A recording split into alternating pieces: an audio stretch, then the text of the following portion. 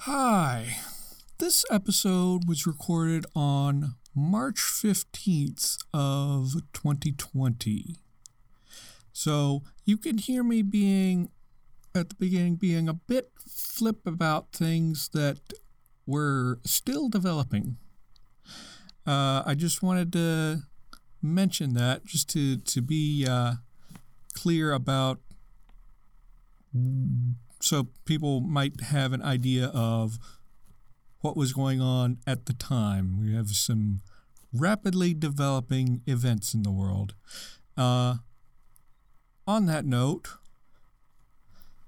times are a bit scary for a lot of people. And a lot of you are probably listening in your homes, unless you're future people who are listening a year from now or further. So, just want to say, we're all in this together. Thank you. Con l'anerio gieth nesti, mesomea ni amatsti no anio tarakani kespi.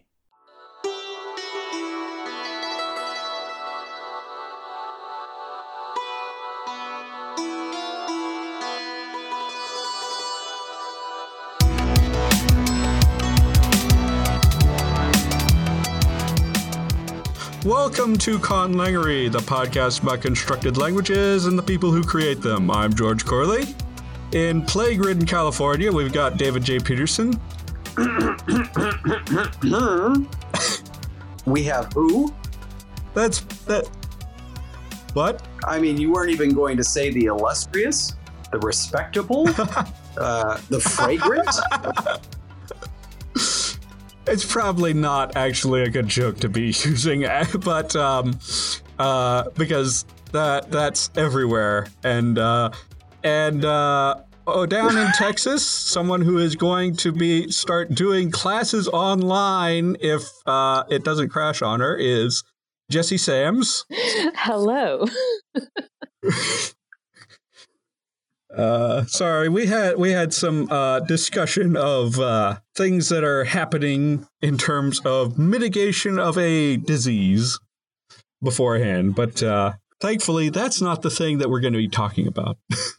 Yes, no. Please, no diseases. No, sir. We're just talking about tanking heroics.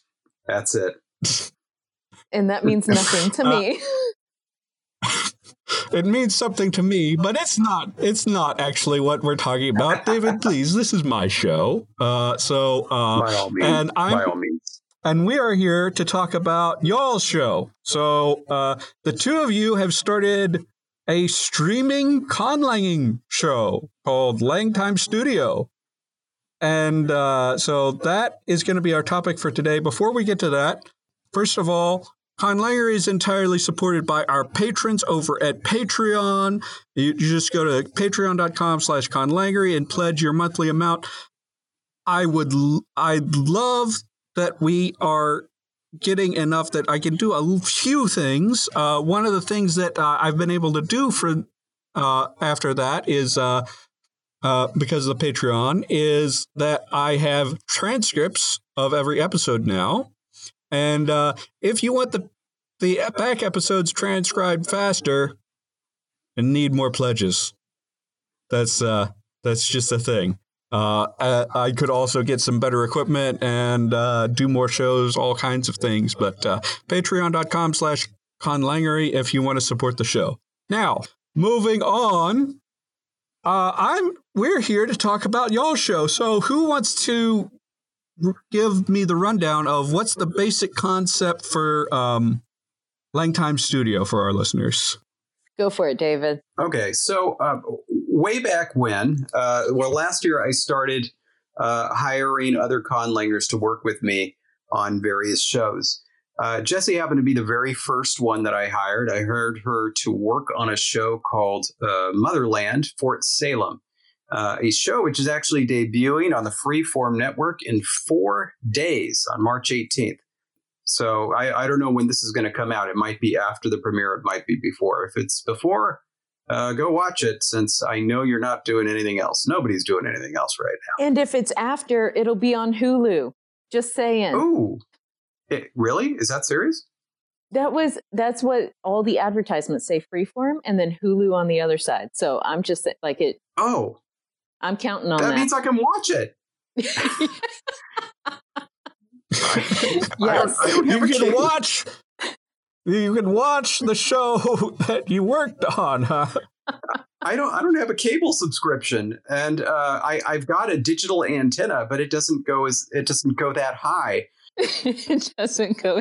Yeah, I guess I can go to my parents' house. That's the only place that we're visiting while we're kind of self-quarantining, because I mean somebody needs to watch our child, and it's not going to be us.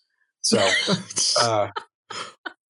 anyway, what are we talking about? Oh, right. Okay, so. Anyway, so Jesse was the first person I worked with. I also worked with Christian Thalmann on Shadow and Bone, and Carl Buck on a project that is yet to be revealed. But that's going to be a good one too. Anyway, so going way back, I have a YouTube channel. I know I often forget about it, but I do. And one of the things that I started doing was I started recording myself doing work on languages, and just and recording in the various things I do, which was a lot of fun. But I can't stream it live because it's all covered by an NDA. We did this as an experiment. I did a joint one of these with Jesse when we were working on Motherland. I did one, and the recording failed. I recorded video, but I didn't record any audio. It's very embarrassing. Which must be fun to rewatch. Oh, gosh. Well, no, that video's gone. I mean, is it? I'm sure it is. Yeah, I think I just deleted it. But yeah, that one was a load of fun. It really is too bad that the audio didn't record on that one. I figured out the problem, and so we did it again and recorded audio on the second one. And so that was a lot of fun, and that one will go up on my YouTube channel eventually when that episode of Motherland airs. But anyway, I had such a great time both working with Jesse to create a language and recording stuff with Jesse that I thought it would be a really cool thing if we just did it more. And so all we needed to do was come up with a way to create a language that wasn't covered by an NDA. So I have a personal project that I'm working on where I want to create a bunch of languages. And so I asked Jesse if she wanted to help me out with it. And so that was how Langtime Studio was born. Indeed. And I will tell you, when he asked me, I was like, heck yeah, let's do this. It's very exciting. Yay! Which was gratifying, because she could have said no, and my little heart would have been broken into a million pieces. You can't do that to the rabbits. No, that's right. The language we're creating, by the way, is a language for rabbits. Kind of anthropomorphized rabbits, conveniently anthropomorphized rabbits. So I'm not dealing with, how would rabbit physiology work with phonemes and stuff like that. That's not for this project. Yeah. That was right up front too. So I have tuned into all of your streams. The last one I only tuned into part of it is Well, sure. Yeah, it's but 2 hours. Yeah, right up front, I remembered you were like, we're just assuming that they magically have the same vocal apparatus as humans, just because I don't want to deal with it. So, and that's always a perfectly valid choice. If you're making fantasy languages for fantasy creatures, you just get to determine that. And having tried to account for non-human physiology before, it's just painful, and you don't really want to do it if you don't have to. Yeah. I feel like there's more story there, George. Well, I mean, it's fun. It's fun, but it's like it's at the same time, it's like, how far do you want to go? Because like this is some of my first few languages were for aliens, and I was trying to think about it. And I think most of the time I was thinking just in terms of what sounds they wouldn't have. Like I had, so I had, of course, like a species that had beaks instead of mouths, so they wouldn't have any labials. I had a species where the nasal apparatus was actually creating echolocation clicks. So I assumed that would be dedicated to that, and they wouldn't have nasal sounds available. The only one that the creatures that have the beaks are the chala, and that I also did give them something that humans can't pronounce, in that they have a syrinx, which allows them to produce two pitches at once. Yeah. Which is, I had a little bit of a tonal system, but those are old languages that, I don't know. If I were to return to them today, I would probably scrap them and totally rewrite them, because those were some of my first attempts. But anyway, back to what y'all doing. So you have this rabbit language, and like you've done like 3 sessions, and I think you're still sort of sorting through sound changes, right? Yes. But I feel like at the end of the 3rd episode, we are now in a place where we'll potentially move off sound changes within the next episode or 3. Is that accurate? Yeah. Honestly, though, if you think about it, creating a whole language, I mean, we put 6 hours into this language, and we're going to be done with the phonology after 6 hours. I mean, it's pretty quick. Yeah, that is insane. Yeah, that is insane. Yeah. It does help. It does help to have the crowdsourced commenting, because you make decisions faster when other people are voting. I suppose there is a lot of time in conlanging that is lost to pondering, wondering, tinkering, and then also procrastinating, if you were. In other words, like you know that a decision is coming. You know it's going to be important to make that decision, and you don't want to actually sit down and have to do it. Plus, there might also be some work involved or some research, and so you just kind of put it off. I know that there's a lot of conlanging time lost there, and you can't really do that on air because it leads to dead air. That'd be real exciting to watch. As we both strike a thinker pose. Yeah. There was something that really got me stuck this last session. It was trying to make the Pete Bleakley sound changes work. I really wanted them to work. But I mean, wait, now we did reserve or preserve, I think I should say, part of it, because we did change some of the ahs to as. So we got part of it. It was just, all of it was difficult. Yeah. So the Pete Bleakley sound changes, what were you meaning exactly there? Right. Oh, it was I was having a trouble with deciding how to resolve hiatus in this language. So we put it to a vote, amongst our patrons on Patreon. But even with those options that were available, I didn't know what to do with the sequences of schwa followed by ah and vice versa. And so I left it kind of blank. I said, we'll figure out what to do with that later. And then on Twitter, Pete Bleakley had a look at it, and he gave me a really brilliant sound change where whether it was schwa or ah, whatever it was, when they come next to each other, it turns into a long ah. And then a later sound change turns short ah into ash and long ah into regular ah. And it was so brilliant and took care of things so well that I didn't consider the further ramifications beforehand. Instead, I kind of tried to implement it. And then I saw that with all the other things that were going on, it just wasn't going to work, or wasn't going to work out exactly the way I wanted to, or kind of like changing that would, if you wanted to keep the spirit of it, would force you to change some other things. And so ultimately we had to abandon it. I still feel that rather acutely.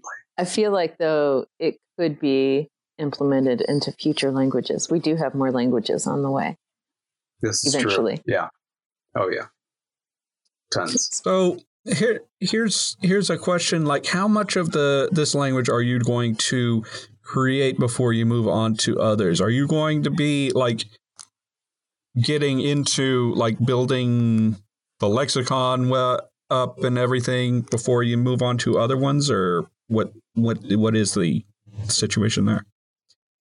I mean, I don't think we know. Like, we didn't really plan this. Like, it's unscripted. Yeah. So we're not sure. I mean, so here's the thing. I've had this happen a couple of times in my life where it was like, I come up with an idea for something and I think it's going to be really cool. And I ask for advice and people say, oh, you should do this, this, this, this, and this. And once you do all those things, you should be up and running in like 7 to 8 months. And I'm like, And I was like, I weigh, should I go through all this rigmarole and launch something that's really good 8 months from now, risking the fact that I might just lose steam and drop it, which happens a lot? Or do I just go now with what I know already works and just see if it works? And I went with option B there. And luckily, Jesse was on board. I mean, if Jesse were a different type of person, she might have said something like, oh, yeah, that sounds great. So let's, create a roadmap and let's create an outline for how we're going to approach this and, come up with a week by week schedule. And then, in a year and a half, we'll be ready to go. I mean, but so if you hear me snort laughing over here, it's because I think from first mention to first episode, there was like a month. And I was just like, let's do this. And I wasn't even thinking like technology or any of the additional concerns that go into doing live streaming.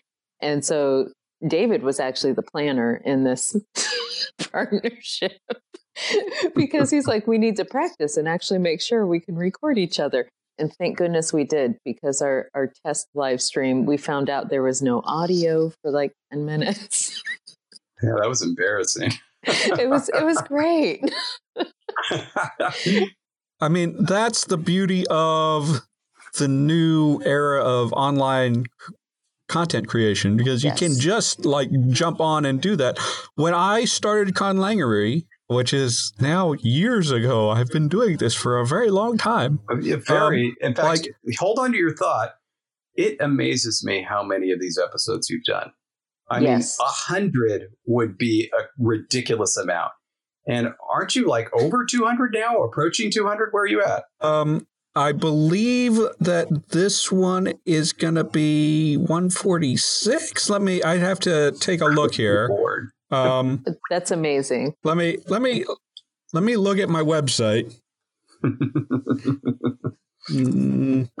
So it's one a month, right? So we're talking. Is it one a month? At the very beginning, it was weekly, and then it moved to every 2 weeks, and then now it's. But yes, so this one, the last one was 145, so this one is going to be 146. Which, yes. Unbelievable. This is also, one more time. We are transcribing those back episodes, and there are a lot of them. Right now, you're getting one back episode a month with the current episode, so patreon.com/Conlangery. I could pay my transcriptionist more to do more stuff. Anyway, so this is not about me. I was just saying that, like, when I started Conlangery, I went on the ZBB back when I was on the ZBB and people were there. I don't know. Is that still going? I'm not sure. But I went on to ZBB and I'm like, I want to start a Conlang podcast. And who's going to be a host? And I got two people who showed up for the first episode. One of them was not on any more episodes. And like, we were off to the races. Audio quality was horrible for the first 7 episodes, but we were off to the races. And now, that was in 2011, I think. Oh, wow. So now, like 9 years later, we're still going. Yeah. So hopefully you guys will get to do to that long. I actually am very encouraged to see not just Langtime Studio, but there's a bunch of Conlanger channels popping up on YouTube now. Because that is the thing that I wanted to happen when I started Conlangery, and it didn't really happen early on. There was one podcast that came after us early on and then just stopped abruptly after one episode, I think. Oh, wow. But now, finally, we've got Langtime Studio. We've got some world there's a world building channel, Artifactscene, that does some conlanging stuff, and then there's a few like Conlang Critic and Bill Baridian. I haven't really looked at these too much. I've watched one episode of one of them, but because I have no time. But it's encouraging that I see people trying this stuff. So, and hopefully Langtime Studio will inspire more people to do stuff. Yeah, I hope so. Definitely. Well, by the way, since we're talking about Conlangery, there was this thing where when podcasts came out, they were huge, and then they all but died, and then they came back. I believe that Conlangery came out at the very end of the first boom. So you survived the general podcast crash. Because I don't know if you remember this, but nobody was listening to podcasts for a while after a time where everybody was listening to podcasts. And then they came roaring back. So that might have had something to do with it.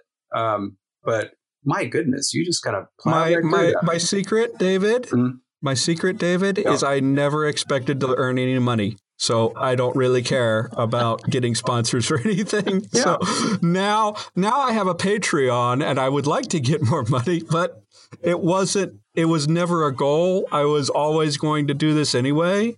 So I made it so that, I made it and I went to monthly. I've gone on hiatus a couple times, but I've always made an effort to just do it just for the joy of it. So that's how I survived. And that's beautiful. Yeah. Yeah. I think that was the idea that at least I had with this whole Langtime Studio was I didn't really care about necessarily about people watching because, I needed, more followers or anything or that for us to make money. I just thought it would be really cool to work with Jesse again. And I was desperately looking for some kind of excuse to do so. That was this. That is so sweet. Oh. I mean, it's true, though. Yeah. To be clear, though, you guys do also have a Patreon, and patrons can vote on certain things, right? Yeah. Yeah, it's there. What is it? What's Patreon? Patreon/Langtime Studio, right? Oh, right. Of course. Right. Yeah. Patreon.com. Yeah, we have a small but loyal following, and they've been voting, so that's been good. We take those votes seriously. Their stuff makes it into the language, whether I like it or not. And then you kill it. Let's talk. Let's talk a little bit about that, because this is collaborative between the two of you, but you also have other people. I think what I've seen you do is you'll do some things are patron votes and some things are audience votes, which is a sort of a common thing. And then where was I going through? So you're collaborating between the two of you, and then you're collaborating with the audience, and the audience is throwing out suggestions. I think I threw out a few things once in a while, but and how is that like? Because I know that right now you have some things that you would like to keep in the language, but you're not totally sure if one of these votes is going to kill it. There was a word, I don't know, is this what you're hoping to be the name, where it's the word Angala? Okay, yes. So that was actually, and I don't think David cared about the word because he's trying to kill all the central vowels, including the schwa. But It was in our first session, and it was one of our very first sound change rules, and it was sort of just thrown out there as one of the, hey, look, this could be a word. And some of the commenters had sort of latched onto it and said, hey, maybe this could be the name of the language. And I don't know why. It just has a great ring. And I was like, this is great. Ngala. And so I was really desperately holding on to that word, and David killed it in the last episode. The central vowels are gone. Well, at the same time, though, you really liked Ash, remember? That was I do. I do have a weird affinity for the Ash vowel sound. Yeah. So, like, I mean, you had to be thinking of Angala in the back of your head at all times. I remembered it. I was like, oh, I know what's going to happen to this. It's going to be, and I believe now it is Ingala. Yes. Yeah. I did that because otherwise it was going to wind up being Ingala. Yeah, no. That's terrible. Even I admit that's terrible. For me. No. So yeah, but I found a way. I found a way to at least get Ingala in there. It's all right. So it'll be preserved. But yeah, and we haven't really set whether that's going to actually mean anything in the language or even be the name of the language. It was just this great sound. And I don't know if it's because it's so similar to, I think the only way that this language could say my sister's name, that like, I was like, this is wonderful, because her full name is Angela. And so I don't know if like that's what made it so important to me. But something about it, I was like, we have to keep this word. And I thought maybe you were thinking it was analogous to another word. Yeah, that's... Sorry. Yeah, you don't have... Yeah, you can't do Angela, can you? You'd have to... Well... You'd have to have... yes, we don't have that African. Anzilla or something like that. Well, here's the thing. One of the last things that we need to do, once we resolve our vote, which was... I honestly felt sad for one of our commenters who lost the last vote because they really liked voiceless sounds in between vowels, and we just weren't going to have it. And so I just relied on the old Geminate trick to get them back. And so now we're figuring out how that's going to work. I think it's going to move forward. At least one version of it is anyway. But once we do that, one of the last things we have to do is, I mean, Jesse, you said you wanted a palatal series. We haven't addressed that yet. So that's going to happen next episode. We're going to need to discuss if we're going to do that and then how we're going to do that. We've got a whole series of vowels that have palatal glides before them. So we've got options. I just feel like the rabbits are very palatal. I don't know. We'll see. We'll see when we throw some test words out there and if they feel rabbity or not. I mean, this is the beauty of creating languages, right? Where it's like, things just feel right and you have no idea why. And we keep saying, oh, rabbits wouldn't do that. What rabbit would do any of these sounds? None. Our rabbits. Our rabbits will, yes. But no, I really feel like somehow, miraculously, everybody who's chimed in and said something like that, I found myself agreeing with all of them. Mm-hmm. I think we've really honed in on the sense for what these rabbits are supposed to be. And that brings joy to my heart. It makes my job easier because eventually I'm going to have to fill out the stories for these rabbits. I mean, I've got some, but I need to fill them out, but that's far after the language is done. Let's ask about that because, for the phonology, especially since you're just assuming that they're magically humanoid vocal tract, then you don't really have to think so much about culture and backstory and stuff like that. But as you move into a little bit in grammar, but mostly when you get into lexicon stuff, you kind of have to be considering that. How much world building have you done for this? I understand it's for a game. Yeah, so it's this board game idea I have that I think can work very well.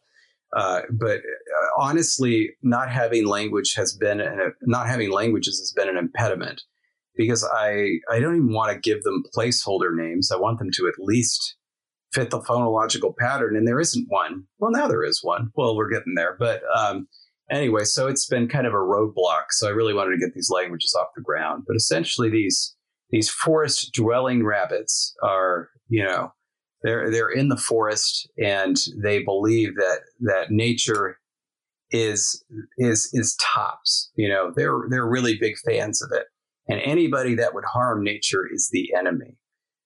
So the kind of the idea behind this world is probably it is post-apocalyptic, but what we know for sure is that there are no human beings anymore. They're simply not in the picture.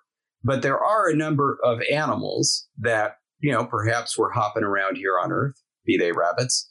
And what happened is there is some sort of substance which caused those animals that came into contact with it to develop human-like characteristics completely by magic. I don't care about the science of this at all. And so the rabbits are one group, right? And they are one group amongst several other groups, including cats, dogs, mice, and probably possums, though it might be somebody else. I don't know. I have to decide when I get there. But anyway. I'm sorry. You have to have possums. You can't just drop possums and say, "Oh, it might be somebody else." It's got to be possums, man. Okay, shoot. What about I've got that to contend with. Armadillos. Raccoons were coming later. I'm from Appalachia, man. I need you to have possums in there. The only thing that gave me pause about the possums. That was terrible. Yeah, it was terrible. I really apologize for that. But I thought that this group might be good to have diggers in there. Guys that dig holes. Oh, yeah. Are you thinking moles or prairie dog kind of diggers? Yeah. Are they separate types of diggers? Oh, Do yes. moles and prairie dogs dig differently? They're do? Different. They're totally goodness. different animals. Well, I mean, rabbits burrow too. They do to an extent. So, but specifically, I wanted these to be. I thought it would make things easier if they were, folks that dug in the ground quite a bit. On the other hand, possums are nocturnal, so that could also help. And I do like possums. I think they're darling. My wife was just telling me today. Erin was talking about how she saw the biggest possum she ever saw at her work. And she thought at first it was a cat, and then came closer and realized it was a possum. And I think she was expecting me to react in horror, like, "Oh my goodness, a possum that big!" And I was like, "Oh, it sounds delightful. What a good day." You've never seen a possum hiss at you. They can be terrifying. Well, maybe you shouldn't have mouthed off at that possum like that. Because, so George, you mentioned Appalachia. So you're from the Appalachia area originally? West Virginia? Okay. Yeah. I'm from West Virginia. So I'm from the Ozark region of Missouri. And I got to say, I never found possums cute because they're mean. Well, see, now that's what Erin has said about raccoons. What did you? That's true, but at least raccoons look like cute little bandits. I don't know why I find raccoons cuter. They're adorable. But they are very mean. They are mean. I mean, none of these animals are mean unless you corner them. We've had a possum come up on my mom's porch, and it runs away when you go to it. How did you encounter the possum? Were you going into the garage or something? Because that's probably when it would be aggressive. It was on our front porch. Yeah. Anyway, it just showed up. It was probably looking for donations for its possum family. No, it was eating our dog's food. It was eating our dog's food. It didn't know anything about your dogs. What it knew was that somebody had set food out for it, and you were trying to shoo it. My goodness. Poor guy. I mean, we could talk. I don't know. Possums are great. Raccoons would be great too. Well, I'll try to. We used to live. Sorry. Yeah, we used to live in a place in university housing that had animals everywhere. Like there were like flocks of turkeys would go by, and there's raccoons and squirrels everywhere. And it's like, occasionally, like once at night, I was going out to the mailbox, and there was a raccoon in my way. And I'm like, okay, hey, bud, just get out of my way. And he left. He rose up to his full height on hind legs, which is surprisingly tall for a raccoon there. But like, you did get out of my way after just a little gentle prodding. Gentle prodding. But anyway. Yeah. We have to have so many more languages, David. Not just five. We got to add. We got to have the possums and the raccoons and squirrels. Well, I mean, there are so many. Oh yeah. So the initial set was going to be 5, but the idea is there would be expansions, of course. Expansion packs.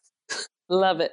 Right now we're planning your expansion packs, David. So you pick your initial 5, but at some point you got to add possums. Oh yeah. So so the idea was that this is kind of the backstory for the rabbits, and the idea with these initial group of 5 is that the whole reason that there is conflict is that this substance, which engendered in them the ability for speech and also to build stuff and hold stuff in their little paws.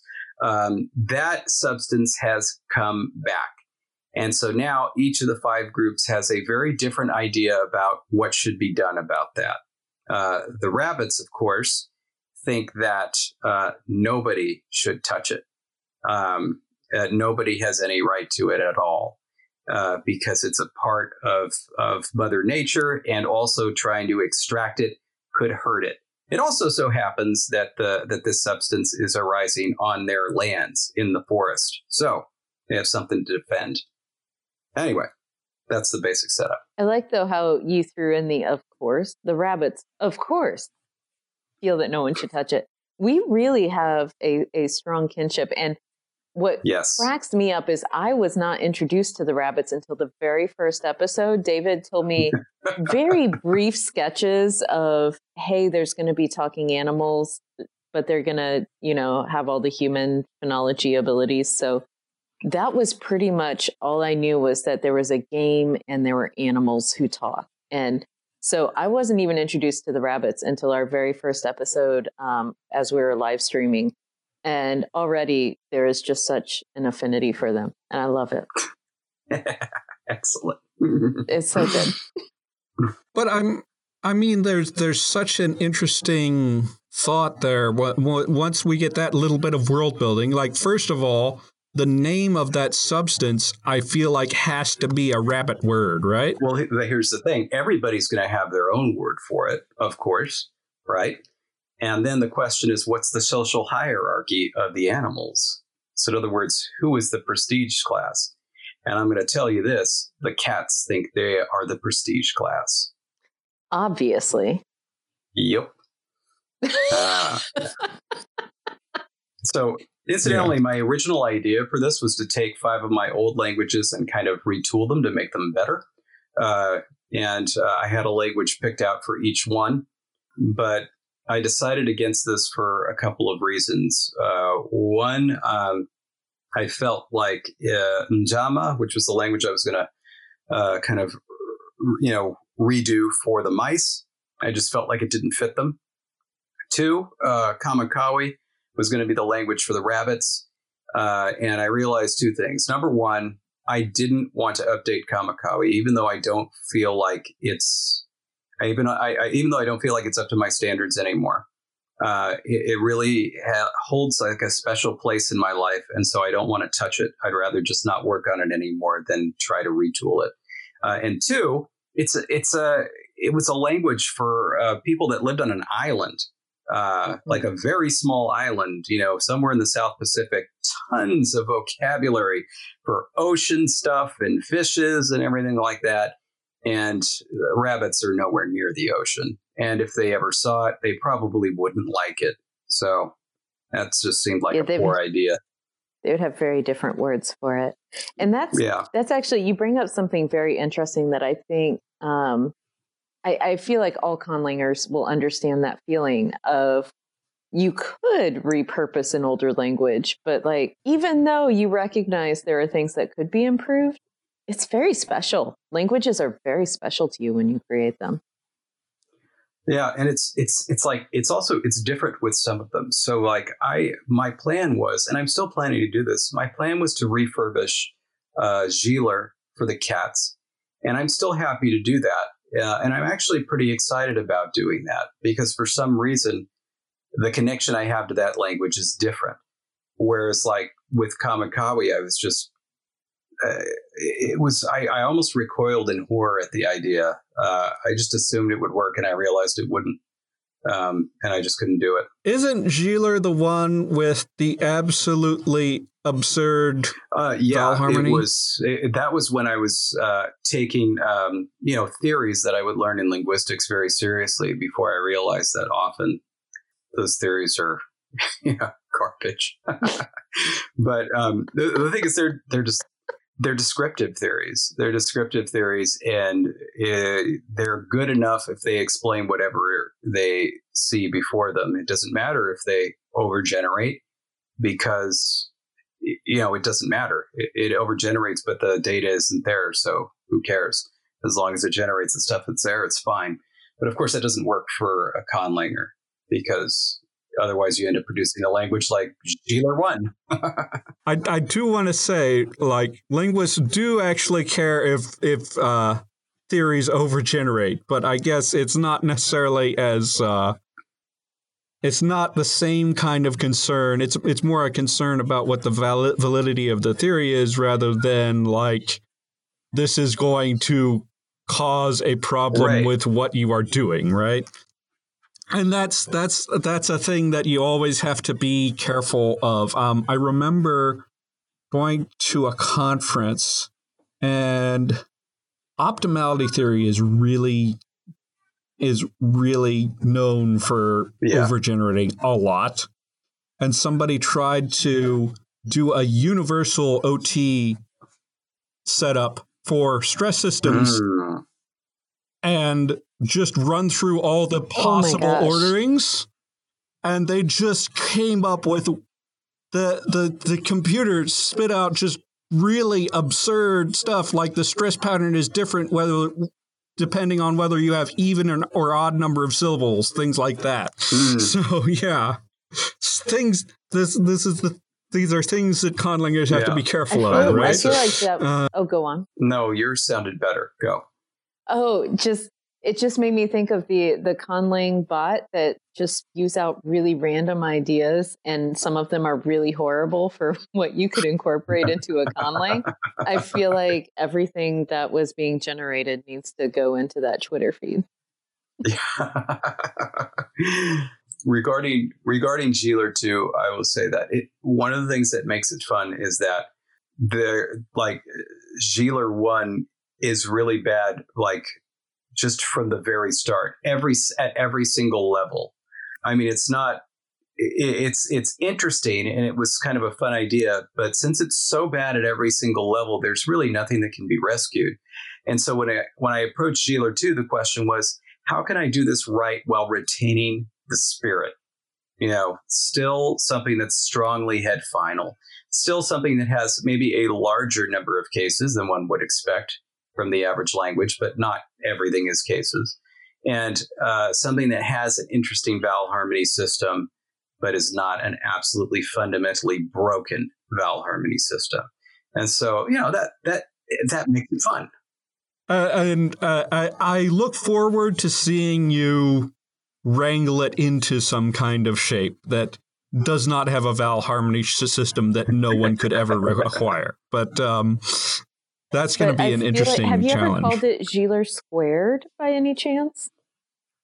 I have not. Because then we could have cubed. We could just build. Okay, but I hear that. But I also hear what you really said. What you really just said was, is it possible to build a language out of dance. Because that is of course, totally what I meant. Yeah, because Jeeler Squared, Square Dancing Dance. And I think that, if like you could have a group dance at the entire purpose was to convey a message through the dance. I think and now I'm wondering what do-si-do really means. This is going to be your language for bees. Yes. Oh my gosh, we have to have bees now. They'll be squared. We can leave Jeeler alone, but we need to have a squared language. Oh, B squared. Be there, B squared. Oh my God, that's so perfect. Langtime Studios, season 14. Be there, B squared. Look out for we it. finally get to the bees. That'll be in 2068. Oh man, that'll be great. So, I mean, this is an interesting. It's an interesting thing to see people doing this live. I really like the idea that this is you guys just doing conlanging, just like in the same way that people are now doing like D&D streams, although those are slightly more popular. But like and people who do videos on all kinds of different hobbies. It's just you. To me, like I was talking to William, and he's like, I don't need anyone to teach me how to do conlanging, and I understand that perspective. But at the same time, it's really interesting to me to see how someone else does it, because it's not. I would do some things the same way that you do, and would do some things differently. But it's interesting to see what your process is. And I think all conlangers who want to spend the time watching you guys would be interested, can get something from looking at like how David and Jesse work on a language together. I think it's interesting. Yeah. And if I could throw out my own pitch. Please do. Okay, here it is. It's interesting to see it done in video form. It's also interesting to have a conlanger reflect on their own process for a language that they've created, whether it was their first or their 50th. And so if you or any other conlanger listening thinks that that's something they might enjoy doing, that is what Fiat Lingua is there for. We would absolutely love essays from conlangers reflecting on their own process, reflecting on the creation of their own languages. I think that is something that will be incredibly valuable to future conlangers, whether they're beginning conlangers or not. It's just interesting to see somebody doing the same thing, having the same love for it, and approaching it in a slightly different way. So please, write this stuff up and send it to me. I beg you. That was my pitch. I love it. I also, kind of building on that, I also think there's always a point in every conlang I make where I feel like, not that I'm stuck, but I'm like, oh my gosh, where do I go from here? And having that inspiration to just see what other people have done. And especially like David had said, hearing them talk about it or reading them, something that they've written about that back process. It is so inspiring. And I think everybody can benefit from that. Mm-hmm. It makes me want to jump into creating a new language or something like that, which I might end up doing soon in the future. I've like halfway written a novel, and I'm like, I need this language and this language definitely for this, and I'm gonna need to go back and do a ton of world building and figuring out these languages and at least get naming languages up, because I've got placeholder names. I know David, so that's one difference, is like I was writing a story with placeholder names just to get what I would need in the first place. And then you're like, no, I have to have a language first so I can have names for these things. I mean, it's for me, it worked like when I was writing, because I would literally just drop in XXX, YYY, ZZZ, and so on, because then you could search for them easily. But this is different. Like all the stuff that I'm writing, it's on a bunch of different documents in a Google Drive folder.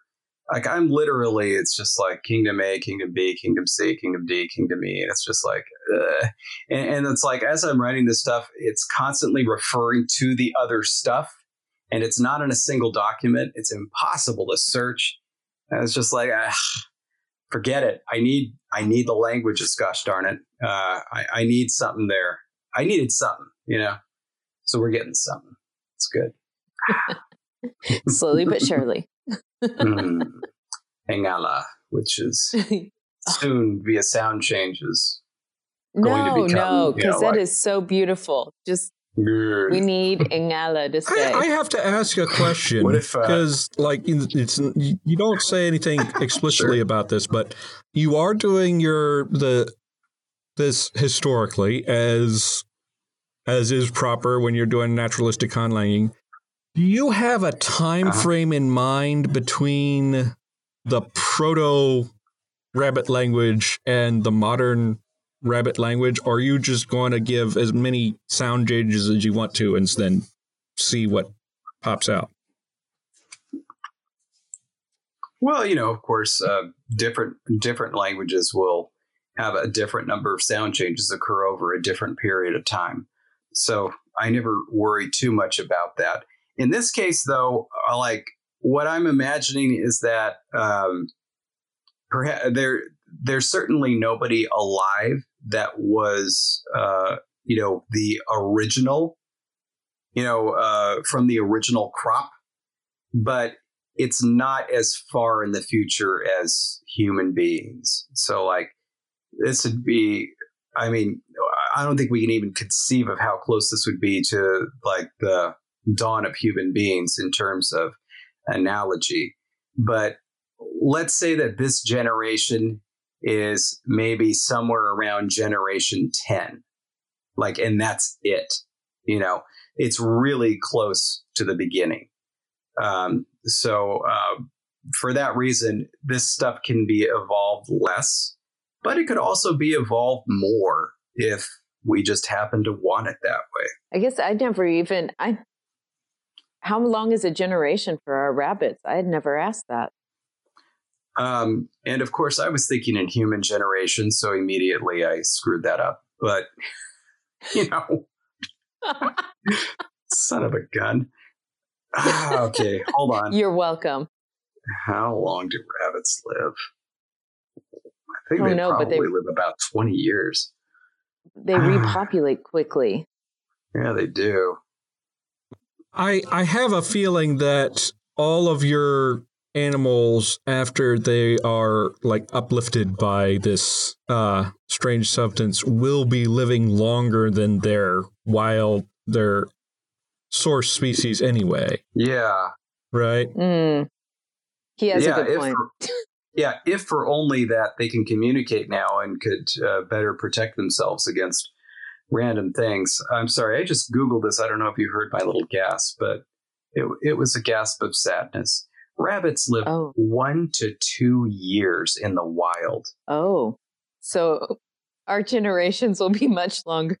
10 generations, 20 years later. Now, pet rabbits are 8 to 12 years, but I mean, and so you have to think the reason they're not living that long in the wild is because of predators and just, accidental, cars and stuff. Oh, gosh, it's so sad. Of course.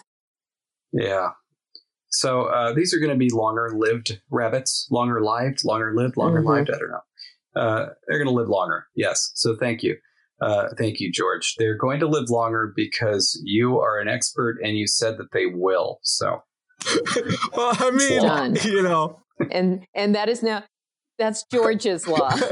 Yeah, George's law. Thanks to George's law. I mean, listen, you got to have some limited, some kind of longer life expectancy than 1 year in order for them to build a civilization and everything. Yeah. So I guess you're welcome. Yeah, absolutely. Absolutely. I'm glad that I could contribute while I'm having you on just to promote your show. But yeah.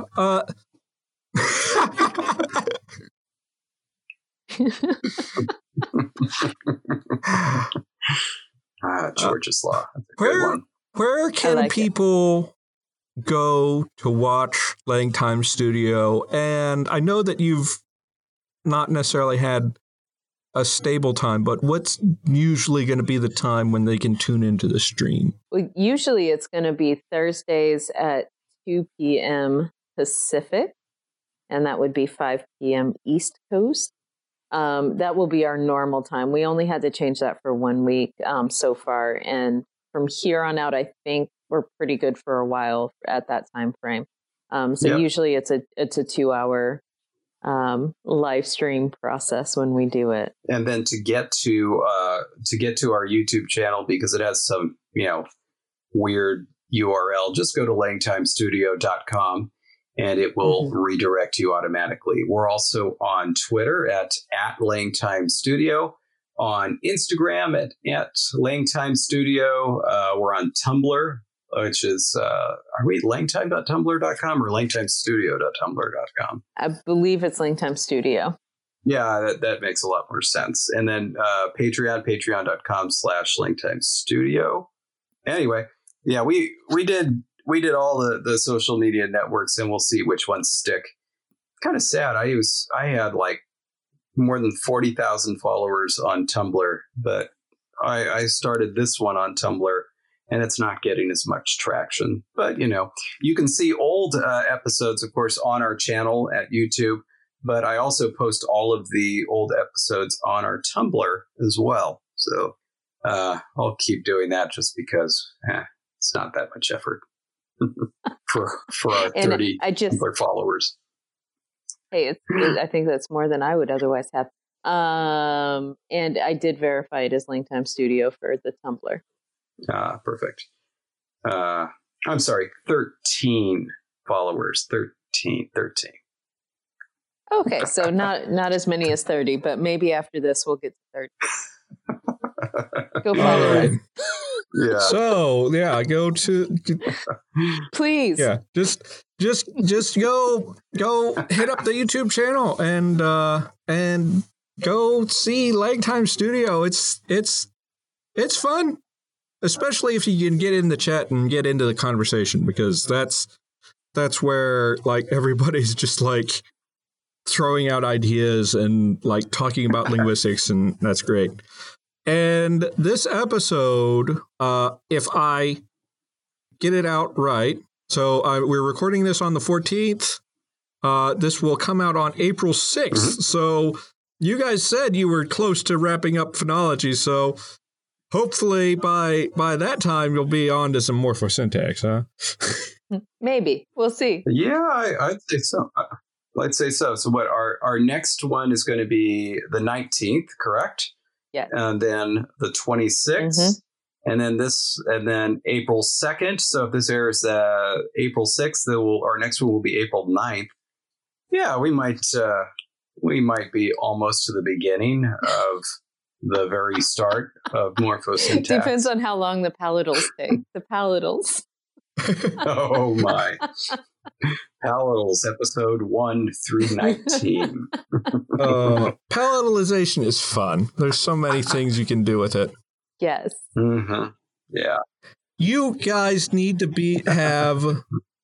Here's something that you guys need to have happen. I don't know if it will ever naturally happen, but you need to have some weird merger where two phonemes end up having the same allophone in a weird way that can't be analyzed. That's one of my favorite things to see.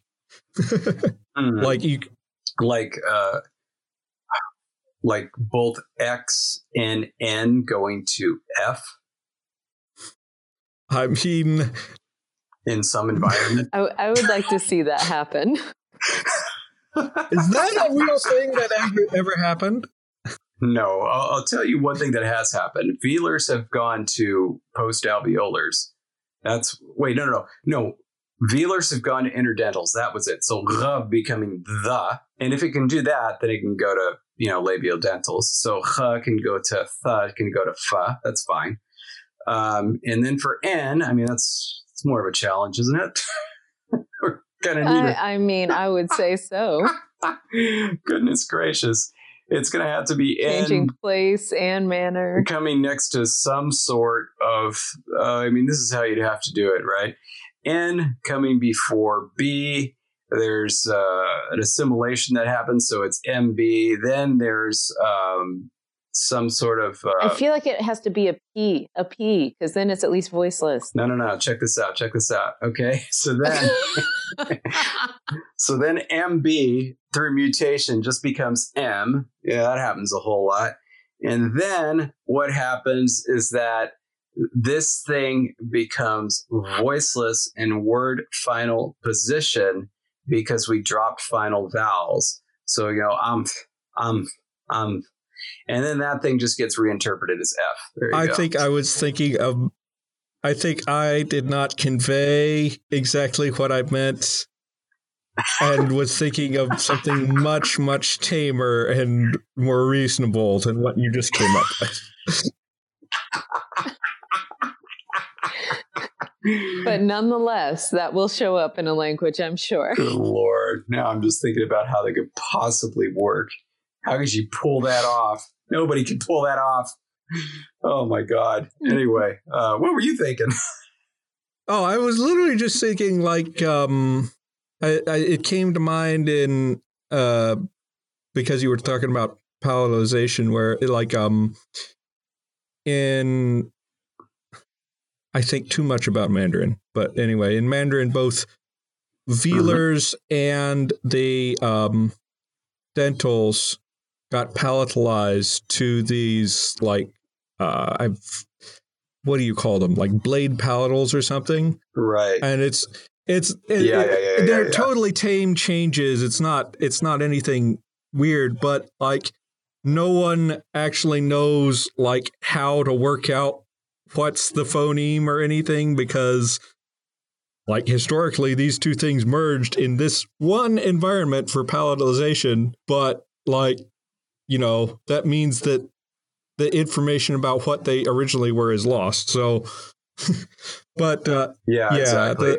I like those kinds of things much tamer than what you were suggesting of N and merging to F. Although I think it's possible. Anything's possible. Right. That's right. And honestly, everything just becomes H eventually anyway. Everything becomes H. And then it disappears when everybody dies. Yeah, that's... and Wow. Yeah. You did have a reduction to H in your Geminate thing that you were working out, right? Well, I think you were... Yeah, I did. It was an S coda going to A. I remember because I saw it and I immediately thought, oh, Caribbean Spanish. Nice. Anyway, I think Puerto Rican Spanish has similar things going on. But anyway, Langtime Studio, go check it out. If you're into live streaming and you want to watch these two work out a language for rabbits, and hopefully in the future a language for cats and a language for possums. Gotta do possums at some I don't care. At some point you gotta do possums. But anyway, guys, just go and watch it and participate in the chat and everything.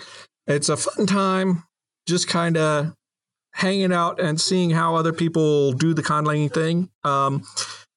Thank you, David, for coming on, and Jesse too.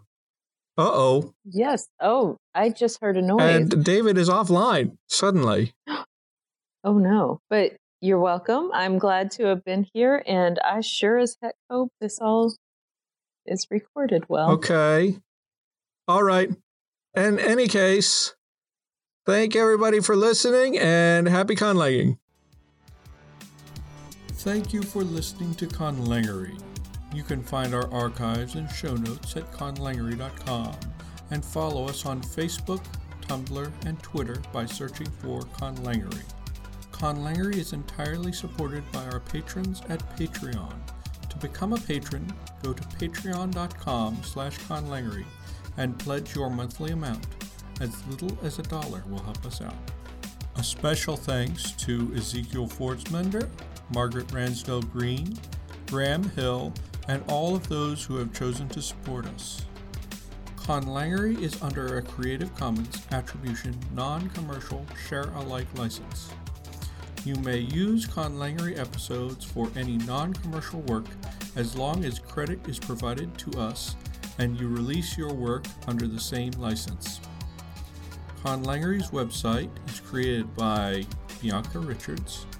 Our theme music is by Null Device, and transcriptions of our episodes have been provided by Sarah Doparella. Casada.